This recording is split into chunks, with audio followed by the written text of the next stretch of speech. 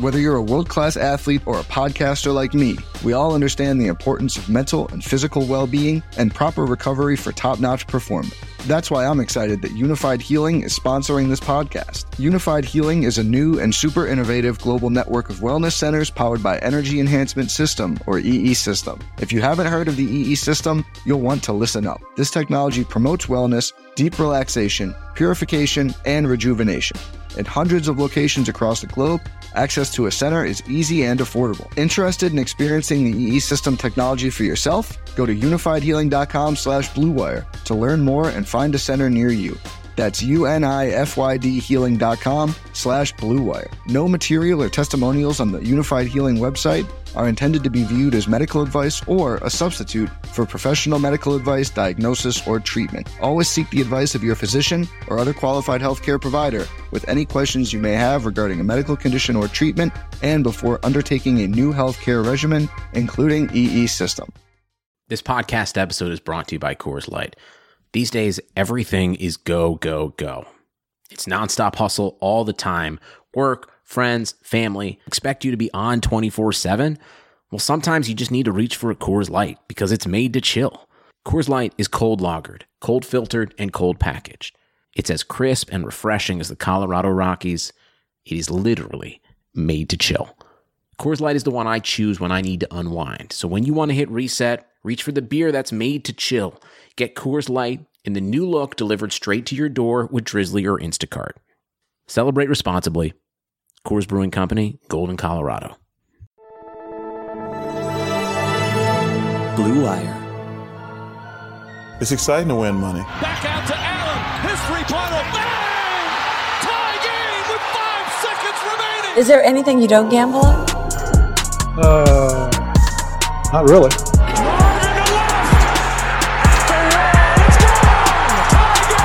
Gambling gods, fickle bunch. Oh yeah. So easily offended. Gambling's not your problem. You're just an idiot. And we welcome you into Full Slate, a Blue Wire gambling podcast. My name is Greg Frank. You can get me and all of my gambling picks on Twitter at UndercoverGreg. Joined as always by my partner in crime, Matt Siegel. You might know him as Showtime on gambling Twitter at Showtime Cappers is where you find all of his picks. Hope everybody is enjoying the start to the new year. We're 1 week in to 2020. So I'm sure if you didn't go back to work at the end of last week, you certainly have gotten your feet wet this week with life in 2020. Matt, how's it treating you so far? Greg, got nothing to complain about. You know, we are able to be recording this podcast, right? Am I right? I mean, watching sports every day. That hasn't changed. Say it again? I said that hasn't changed. That hasn't changed, Greg, and that means that my feeling for 2019 to 2020 is not changing. Yeah, and I have tweeted out last night. I did not have a good Tuesday. However, I have not had a losing week since Thanksgiving week. So I am trying to keep that trend alive, but in a little bit of a hole. How many weeks in a row is that? I guess it would be 5 or 6. That's impressive, Greg. That's damn impressive. Thank you. Yeah, I'm bracing for it to end, but who knows? Hopefully it never does. All that said, we record twice a week. At least we try to. Schedules obviously can always get in the way of some things, but if you are listening to this edition of Full Slate, anytime it's during the middle of the week, we're always going to give you picks for that day on the ice and on the hardwood, both in the college ranks and the National Basketball Association. We're back in 48 hours on Friday. We'll release our pod for the NFL divisional weekend. So 4 more games, best weekend in the NFL. Matt, I guess without giving out any picks yet, just any observations that before we get into our Wednesday picks, just observations from Wild Card Weekend and things you're most looking forward to in the divisional round? Yeah, Greg. So Wild Card Weekend was wild, to say the least. It was. There were a lot of games. No pun intended there. I mean, let's just run down the list, right, Greg? And oh yeah, we don't have to run down. All 4 games ended in a 1-possession game. A winner by 3 points, a winner by 7, a winner by 6, and a winner by 8. So And all an overtime game. 2 overtime games, Greg. You know, you're don't right. forget Yeah. 2 overtime games, Greg. The Patriots and the Titans game, we remember that game ended on the last play of the game, essentially. You know, when the Patriots had a chance to go down the field and take a field goal to score, they obviously had a pick 6.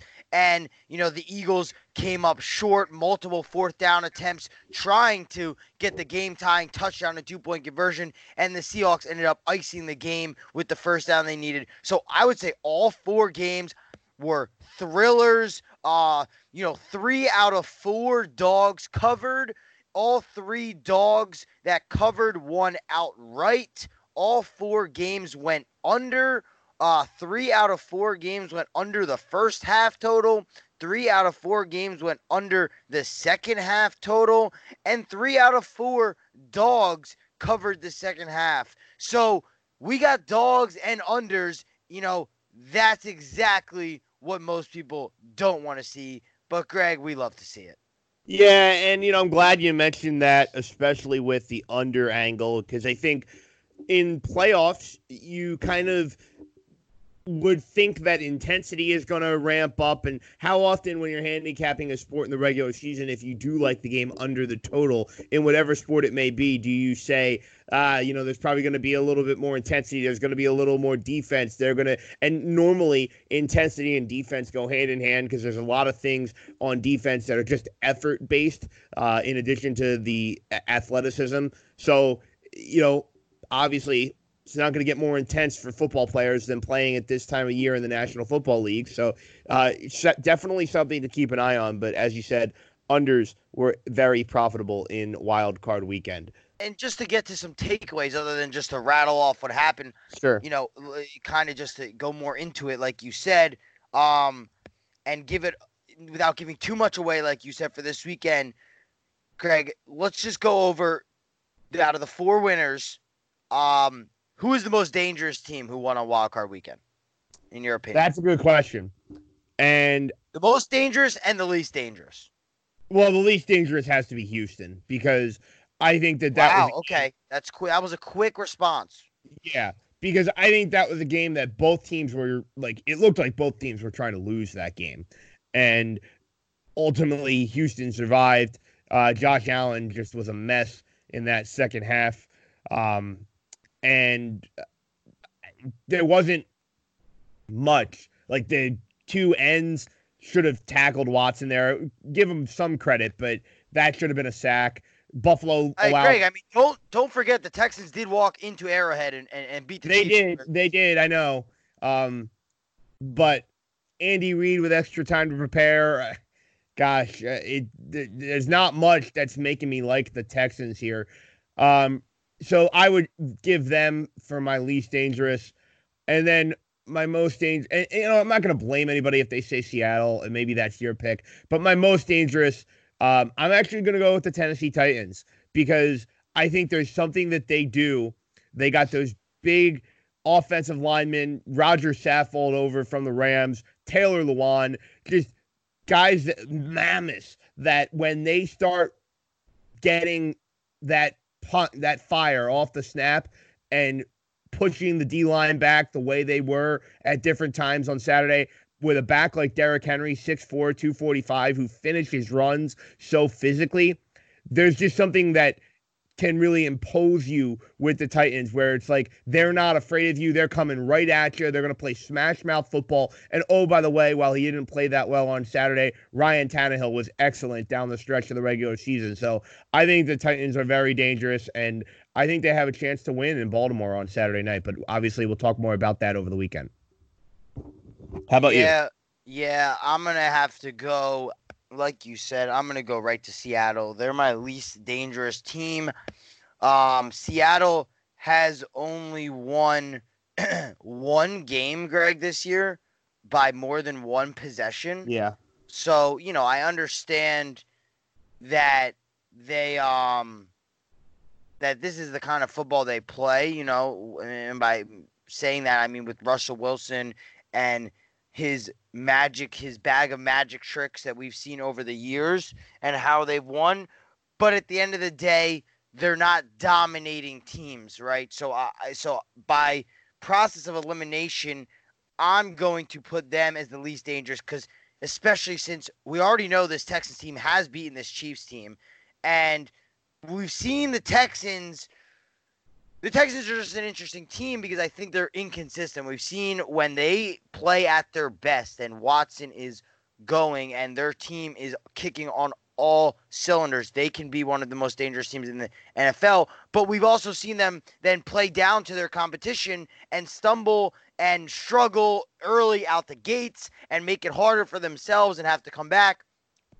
So I'm fine if you're picking Texans. I think the Texans and Seattle, obviously forget who these four teams are playing. I think Texans or Seattle has to be the pick for the least dangerous. And I'm going to go right to your new hometown team, Greg. And that's going to be the Minnesota Vikings. They're the most dangerous for me.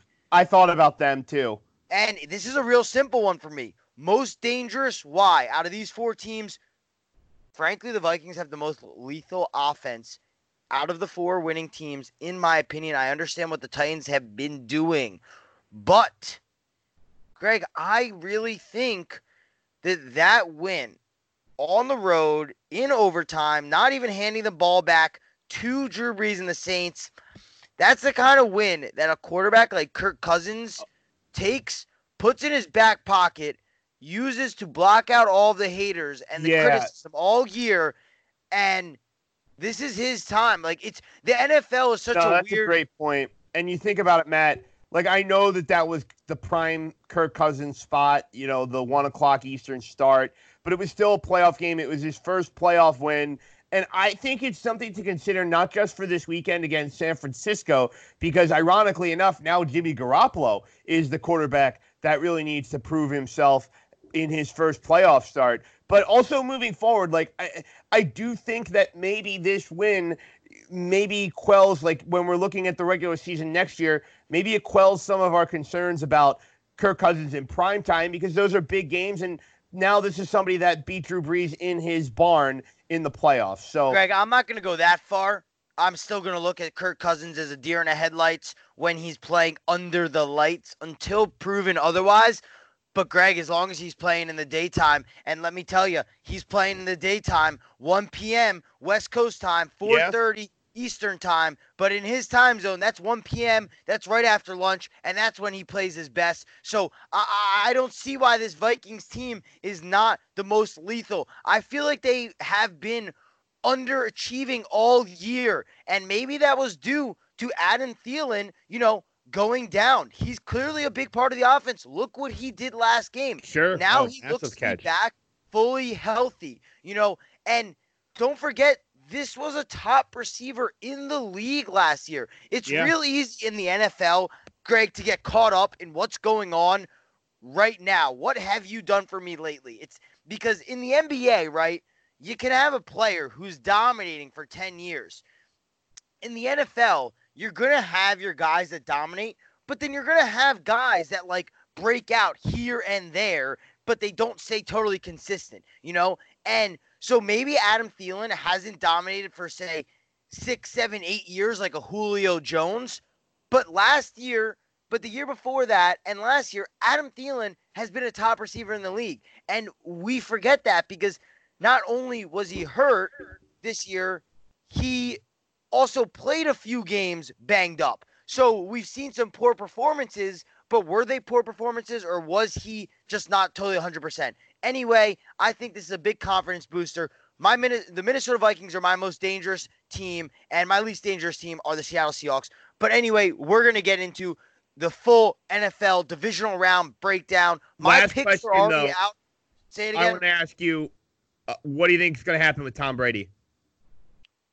Oh, it's not even a question, and people should stop asking it. Tom Brady's going to come back. It's pretty obvious. The competitor. New England, you're saying. Say it again. Come back to New England, you're saying, not go to another team. Tom Brady's not going to leave New England on on a pick six like that at home against the Tennessee Titans. I promise you that. And if he does leave, Greg, that's going to be because the Patriots are the Patriots and they're going to do what they do and not care about the player and just look at the organization and the money. I have a feeling that Tom Brady might be a little different than every single other player that's locked in that locker room, but we'll see. But Tom Brady's 110% not racking up his cleats. And to be honest, I don't buy all the hoopla about Tom Brady, not playing for the Patriots if he doesn't,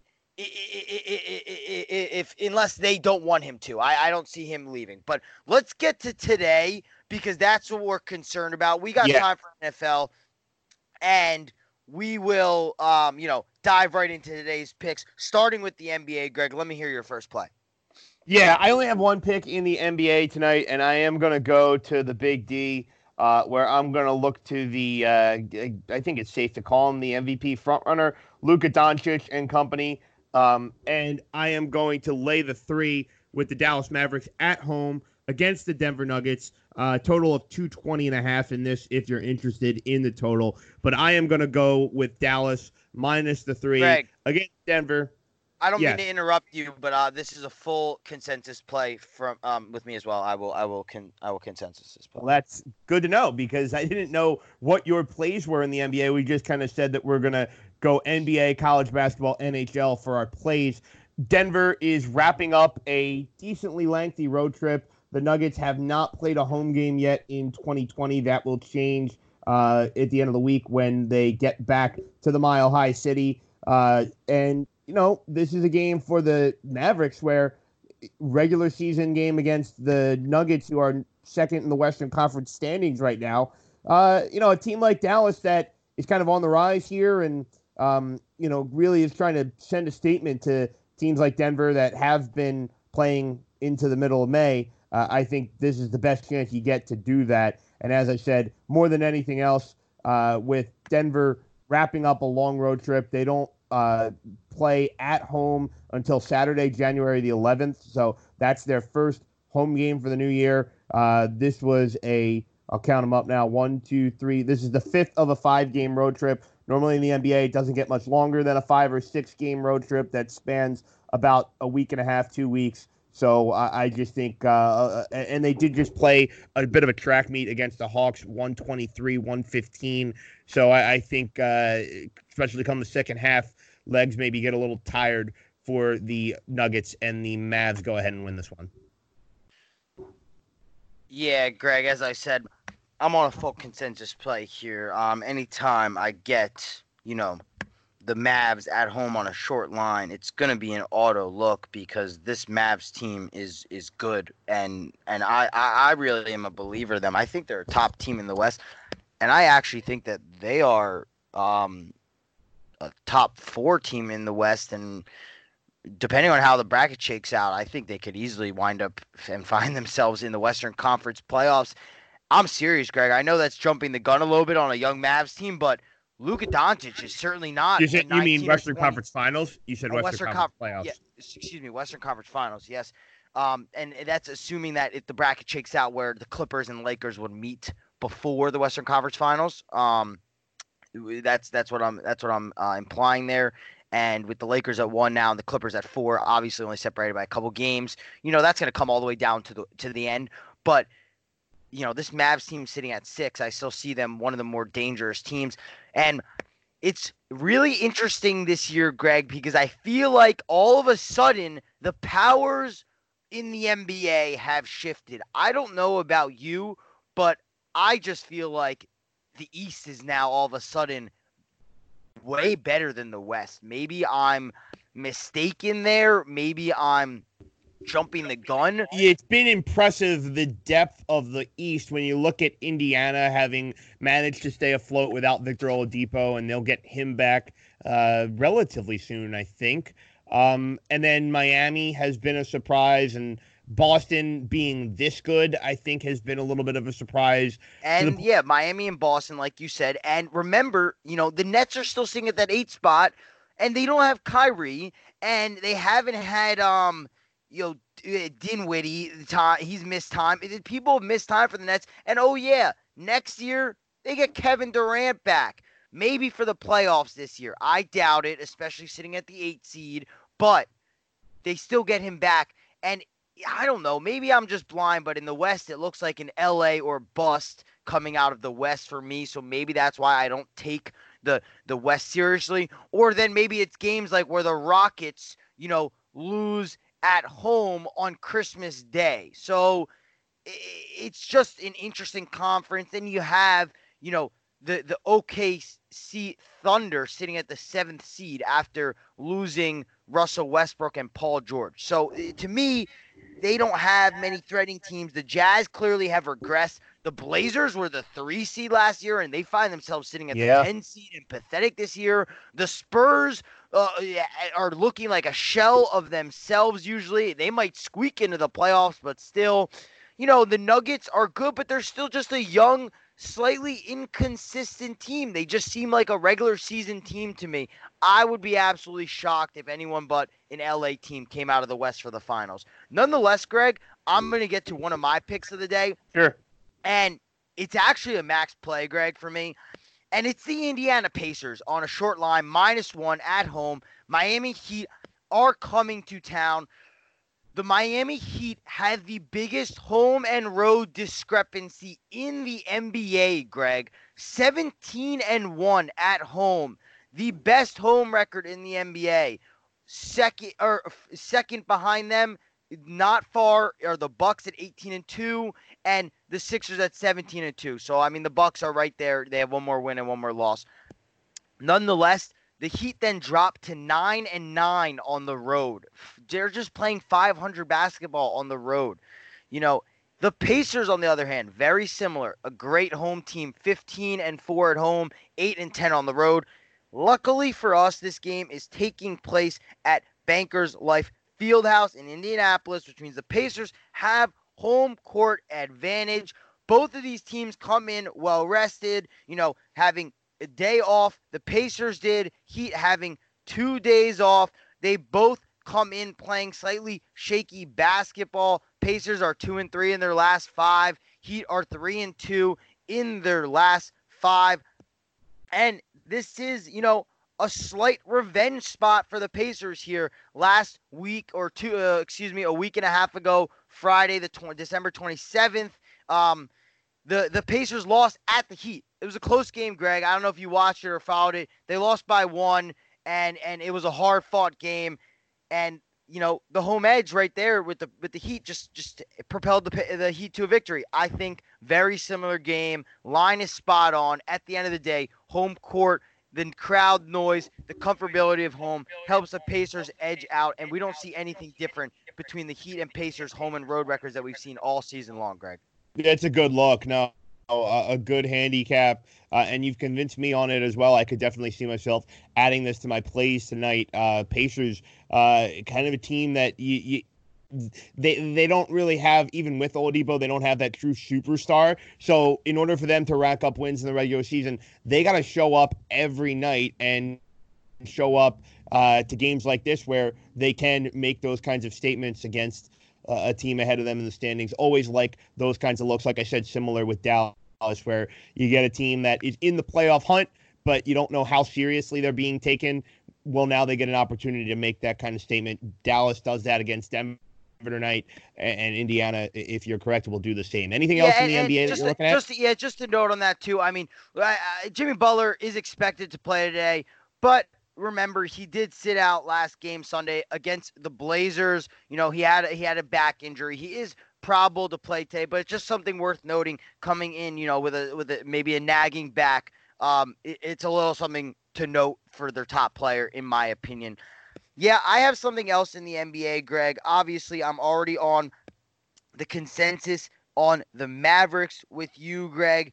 But another play that I'm looking at is I'm also looking at the over in this Miami Heat and Pacers game, right? This game went over the total, went well over the total, when they played last week. Total of 211. The final was 225. Greg, we see an exact same total today. We see similar players, just a different location. no reason why it can't go over the total again, in my opinion. Indiana Pacers went over the total 3 straight. Miami Heat have went over the total 3 of their last 5. And frankly, the Pacers have really just been in a scoring groove, actually. They went over the total in their games 6 of the last 8 as well. So it's just another look here. I don't see what changes much other than locations. And if they went over the total by 15 points last game, I think they can get it done again. Yeah, I don't hate it. Anytime you have that kind of leeway on a total where it was, significantly over and it's maybe not completely accounted for, then there's your edge right there. So I definitely don't hate the look, and I certainly wish you nothing but the best in that one. Anything else before we get to the college hardwood? Greg, not much else. There's some interesting games I see. If you want to put together a parlay, the Jazz on the money line would be one. You're catching the Knicks, one of the worst teams in the NBA, on back-to-back road games. So, the Jazz will easily win that at home. The Bucks on the road at the Warriors. Remember, these are the Bucks. They don't drop games like this. The Warriors are absolutely pathetic. Again, one of the worst teams in the NBA. I mean, they lost 5 straight. So put those two together and look at and you can look at the Orlando Magic as well at home against the Wizards. The Magic play tough ball. The Wizards, the Magics aren't a good team, but the Wizards are just worse. You can put those 3 together in a parlay, Greg, and that's going to give you odds of minus 280. So those 3, in my opinion, look like a free 3 legs of a parlay if you wanted to put together them with someone else. I'm not advising you to do that. I'm just helping you configure a parlay of the day. Take those 3 teams, slap them with one pick you like, and there you go. You got a nice little 14 parlay to have some fun tonight. Let's go to the college hardwood, where this is where I have my most plays of the night. Still not a ton. I do have 3 games I'm looking at, 2 plays in 1 game specifically, but I'm going to start with the North Carolina Tar Heels at home against the Pittsburgh Panthers in ACC play. And I actually am going to lay the points with North Carolina. Right now, North Carolina is a 4.5-point favorite, total of 139.5. I like the Tar Heels side because and this is one thing I love to do when handicapping, is you look at press clippings or you look for any kind of bulletin board material, quotes, or what's the vibe coming out of the locker room. And I think there's a little bit of that here with North Carolina tonight in Chapel Hill. If you're not familiar with where I'm going with this, Roy Williams yesterday, it was out that he said that this year's North Carolina team is the least gifted North Carolina team that he has ever had. And obviously, he has been at North Carolina for almost 20 years now. His first season was 2003, 2004. So when a guy like that says something, that is a pretty telling statement. And listen, he's been coaching long enough where he knew what he was doing there. That was not just him saying we suck. And yeah, they're not that good this year. I will admit that. And that's why this still is just going to be a 1-unit play, because I'm having a hard time right now with the way North Carolina is playing, and just with this kind of team that is devoid of the amount of talent that North Carolina normally has, and no Cole Anthony. I can't wager much more than a unit on this, but I do think that the guys that are on that North Carolina team are going to respond to what Roy's statement was, and I think he was trying to fire him up. So I like North Carolina minus 4.5 at home tonight. Greg, so you're going to laugh at me probably, but come on. We know how many teams there are in college basketball, so obviously it's hard to follow them all. I kid you not, after they won that game against UCLA, so UNC is sitting at 8-6. So after they won that game, they would be sitting at 7-5. I kid you not, Greg. I saw UNC playing Yale. This was the first UNC. This was one of the first UNC games I've looked at all year. I guess I've just been overlooking them, and I actually closed my app. You know, in your iPhone, how you can close that. Excuse me. You can close the app, whatever, and I reset it because I thought there was an error. I said, "How can UNC be 7-5?" I'm sitting here telling you that I actually haven't followed UNC basketball, and I was shocked. I could not believe it. Obviously, then I looked more into it, their games. You know, I've seen Cole Anthony, whatnot, all that. So I blindly took Yale against the spread because I seen how pathetic UNC was, and I saw how great Yale has been against the spread. Yale plays hard. Those kind of games I like to look at because, you know, Ivy Leagues, whether they're good or not, they get up for that game against UNC. You know, that's a big-time opponent for them. At Chapel Hill, that's a big-time environment. Some of those players on Yale, that might be the most exciting game they play in their 4 years. You know, some seniors and whatnot. So I liked it. I wrote it. I won. UNC won by 3, got the cover at 6.5. I go, okay, you know what? UNC's bad. Georgia Tech, give me 7 points. Thank you. Next. Easy. Georgia Tech won by 13 outright. I had them +7 as a dog, Greg. So the past 2 games after seeing UNC, I blindly faded them. I'm telling you, I really did. I couldn't tell you one player UNC. I just could see the public perception of UNC. They're going to bounce back. They're going to bounce back. Greg, I'm sorry. I'm on the opposite side. I have to do it again. I don't see it. The talent's not there for me. Give me the 4.5 with Pitt. Until this UNC team proves otherwise, I'm not going to bet on their pass. I'm not going to bet on their colors. I'm not going to bet on their logo. I'm going to bet on what I'm seeing in front of me. And I'm seeing a UNC team that is in a dark, dark place. And I'm taking 4.5. UNC might edge this game out, but I don't know if they're going to be able to cover the 4.5 and win this game by 5, Greg. Opposite sides, a little bit of a disagreement. Always healthy, Matt. Let's go to another game. Where are you going next for the college hardwood tonight? Yeah, so I'm going to I am actually going to Iowa State, James Hilton Coliseum. Well. Say it again. I said I have a play on this game as well, so I'm curious if we're in James Hilton Coliseum in Ames, Iowa. Not as difficult as a place to play as their football field, I will add. Nonetheless, when Kansas comes to town, it might be even more difficult, Greg. We talk about big games. We talk about statement games. When a blue blood team like Kansas walks into your arena with that number 3 hung next to their Jayhawks name, everything changes. The mentality the day before changes, the night before, the sleep before, the breakfast you eat that morning. This is a different game, Greg. It just really is. The fans treat it differently. The coach treats it. Everyone treats it differently. Jayhawks coming to this game, maybe their most slightly vulnerable stretch we've seen so far this season. Obviously, dropped the 1-point nail-biter game at Nova. Come back. You know, they win big against Stanford, but then they play a close conference game, only win by 7, don't cover the number against West Virginia. Meanwhile, Iowa State with the home edge here. Give me Iowa State +4.5, and you can look for them to pull off the upset of the Kansas Jayhawks at home here. I really think it's possible. Yeah, I actually agree with you. I like the Iowa State side as well at home. Normally, when you see a 7-6 team like this, Iowa State, still going to be in the mix to perhaps make the NCAA tournament this year. But hey, at 7-6, they probably better get moving on that soon because obviously you can't hang around 500 and play into the middle of March. But all that said, anytime you see a 7-6 team only getting 4.5 points against the number 3 team in the nation, it's normally too good to be true. This happens to be, like you said, a tough place to play. And oh, by the way, guess what's next for Kansas? Matt, do you know?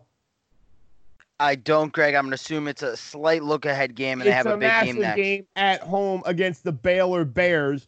Both of those teams right now are top 5 in the AP poll. Kansas number 3, Baylor number 4 at Fog Allen Fieldhouse. Now, Greg, how much stock do you put into a look-ahead game in basketball, knowing let me finish for a second, knowing that the difference between college football, 1 loss and you could be eliminated from the playoffs, and a loss in college basketball, essentially, means nothing because realistically, if you play great basketball in April for the whole month of April and you end up in the top 5 and you make some noise in your conference tournament, you're going to be a 1 or 2 seed kind of regardless of not regardless, but what would that one loss back in January really mean? You know what I'm saying? That's why I think you can put more stock into look-ahead spots in basketball because, like you said, Kansas loses this game and then they beat Baylor by double digits.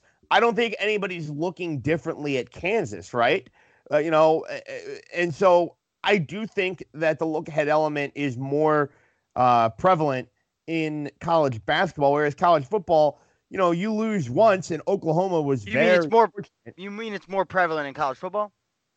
Well, I meant prevalent in college basketball in the sense of like considering it as a real thing that's going to get teams.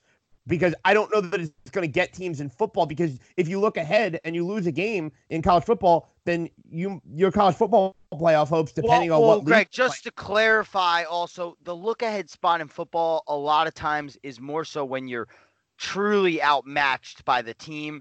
Like the best sandwich spots are when you got Bama playing someone in their 5 touchdown favorite. Sure. Okay. So if you're just talking about covering the spread, yes. The points. I hear what you're saying, but straight up, I mean, listen, in college football, if you lose once, depending on the conference you play in, if it's a weak enough conference, you're not going to get in the college football playoff. And we saw that with Oklahoma. They were very fortunate to make the playoff after losing to Kansas State. They needed quite a few things to go their way, and it did work out in their favor. And then we saw them get truly exposed against LSU. But I think from a straight up, and I do think, like you said, Kansas could lose this game outright tonight because even if they do, but like I said, then beat Baylor by double digits, I don't think the perception around Kansas changes much, especially the way we've seen top 5, top 10 teams go down the first 2 months of the season. They've been dropping like flies. Especially since just the perception of basketball, it's a little more up and down. We understand, we see in the NBA, out of 82 games, you're not going to win 80 games as opposed to in college football, the best teams win every single game they play in the regular season. So it's just a different kind of season and a different kind of sport in that aspect. But I'm happy. Nonetheless, I'm happy we're in agreement on Iowa State here at home. Iowa State Kansas Jayhawks plus the points, and I'm also going to look to take the Kansas team total under because I do think that look-ahead angle might also result in Kansas coming out a little sluggish and not necessarily being as efficient offensively. So just another look on this game. I have one more pick in college basketball, and I'll take you to the Red River rivalry, this time on the hardwood. That's right, the Oklahoma Sooners and the Texas Longhorns are playing tonight. And this is just kind of a system play. This game is in Austin. I normally like unders in big rivalry games. You would anticipate those walk-ons and those lower-level players. This is the biggest game of their lives, and therefore those are the kinds of guys that the bottom rotation guys that maybe aren't the most talented players, therefore you're not expecting them to score as much, but when they do get on the floor, they're going to go full balls to the wall effort on defense in a game like this. This is why you go to Oklahoma. This is why you go to Texas, to beat the other opponent along the Red River. So I think that just naturally I'm going to like to play unders in these kinds of games. Seeing the total sitting at 136.5, I will play that under, expecting the winner of this game to be at about 65 points. Yeah, Greg, I don't hate that. I have 2 more quick total plays that I'm going to rattle off. I'm going under in the Wisconsin-Illinois game. We know Wisconsin typically plays a slow pace of basketball. They've went under in 3 straight games. Illinois went under 4 out of the last 5. And, Illinois, frankly, they actually play pretty solid defense. I've seen this team play. They're a pretty scrappy team, and I think this could be a Big Ten matchup here. Obviously, like you said, not as big rivals as Texas and Oklahoma, but nonetheless still a Big Ten matchup on tonight going off. And I like the total under there, 125. One more quick total I have is coming out of the SEC, Mississippi State, Alabama over 155.5. flip the script. These two teams play fast-paced. Mississippi State going over 4 last 5. Alabama going over 4 straight and 4 of the last 5 as well. Something to note down here as well. Alabama is 5-0 against the number of the last 5 games. I actually luckily somehow won on them last week, plus 7.5, where they ended up losing by 6 to the Florida Gators. I don't know if you remember that game, but that was a low-scoring NBA game, Greg. The final was 104-98. So that soared over the total. I mean, that was a ridiculous. I mean, the total was at 150 there. So their games are flying over the total. It is all gas, no breaks in these Alabama games. And Mississippi State can score points. So this is going to be a back-and-forth battle all night long. Ping pong here, Greg.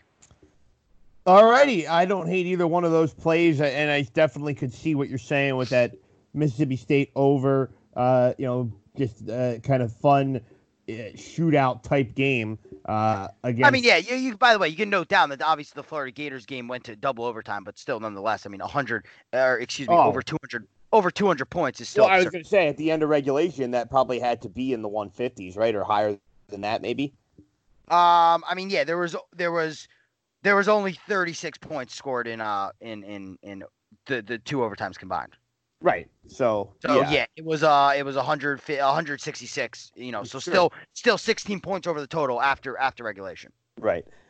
Let's wrap things up on the ice, and there's only 3 games today, and I am just going to go to a game featuring a pair of Canadian teams, and I am going to look to play the Toronto Maple Leafs. I'm not playing them on the full game money line. A little too juicy for my liking at minus $1.86. They are hosting the Winnipeg Jets. Instead, I'm going to play them on the 3-way to win in regulation at, I'm seeing about minus 130. I can get this at.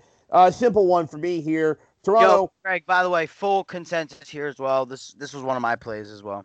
Good to hear. And hey, we've had a little bit of disagreement and some good amount of agreement as well on similar games, which always makes the pot a little more intriguing.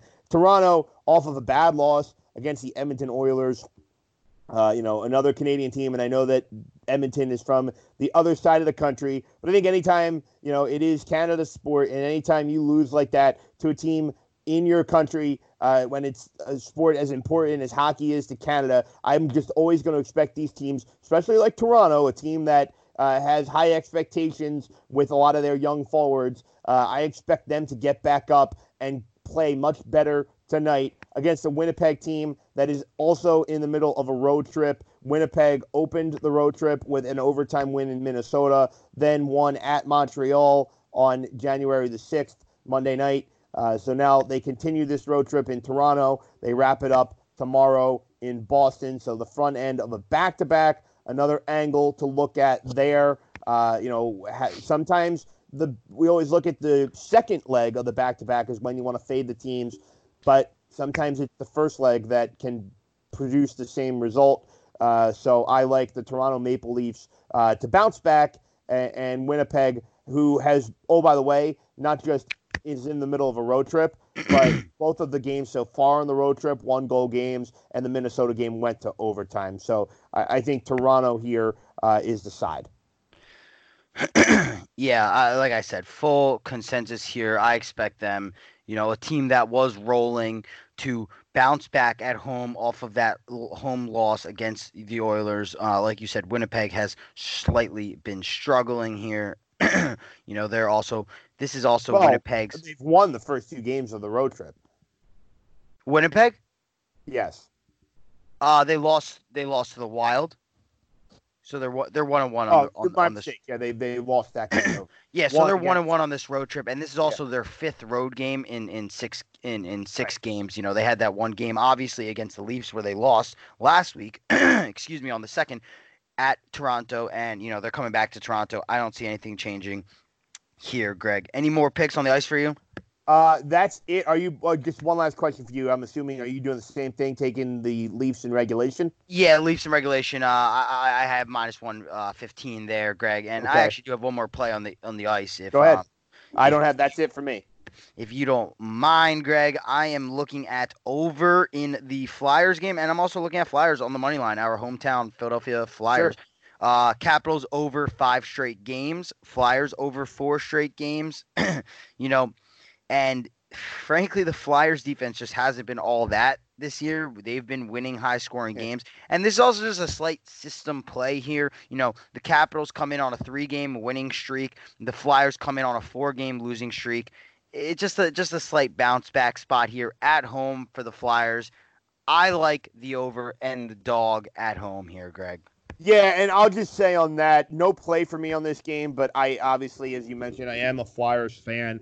And under Alain Vigneault, the new coach this year, they have shown a good tendency to bounce back after 2, 3, I think 4. This is probably their longest losing streak of the year. They just seem to... I believe this is their longest losing streak of the year. Yeah, and it was the end of a long road trip, so now they come back home in a big rivalry game. As I said, they've bounced back well. They haven't had that many long skids. I actually had them last night thinking they'd bounce back in a decently big game for the first week of January against Carolina, and unfortunately they were up 2-0, and then they came back from down 4-2 and lost the game in overtime. Pretty crazy game, but also speaks to your look at the over. So I don't hate either one of those plays. I am going to sit this game out, but if I had to play it side total, I would be in agreement with you. So Matt, that is going to wrap things up for us here on a Wednesday edition of Full Slate. Looking forward to talking plenty of pigskin with you for the weekend. Yes, sir, Greg. I can't wait. My picks for the NFL divisional round are already out on my Twitter. I will, however, be breaking down every single play on our podcast coming out this Friday. So you're definitely going to want to tune in for that because I guaranteed 12-0 on my card, and I don't see anything less than that. The large majority of my picks are out as well. Might have an ad or two as we get closer to the weekend, but as we said, we'll go through it all here on Full Slate, a Blue Wire Gambling podcast. Matt, thanks a lot. We'll talk to you soon. Yes, sir. Everybody enjoy the rest of your hump day, and if you're tailing our picks, first, thank you, and second, please play responsibly. Sugar Ray Leonard, Roberto Duran, Marvelous Marvin Hagler, and Thomas Hearns. Legends, whose four-way rivalry defined one of the greatest eras in boxing history. Relive their decade of dominance in a new Showtime sports documentary, The Kings, a 4-part series now streaming on Showtime.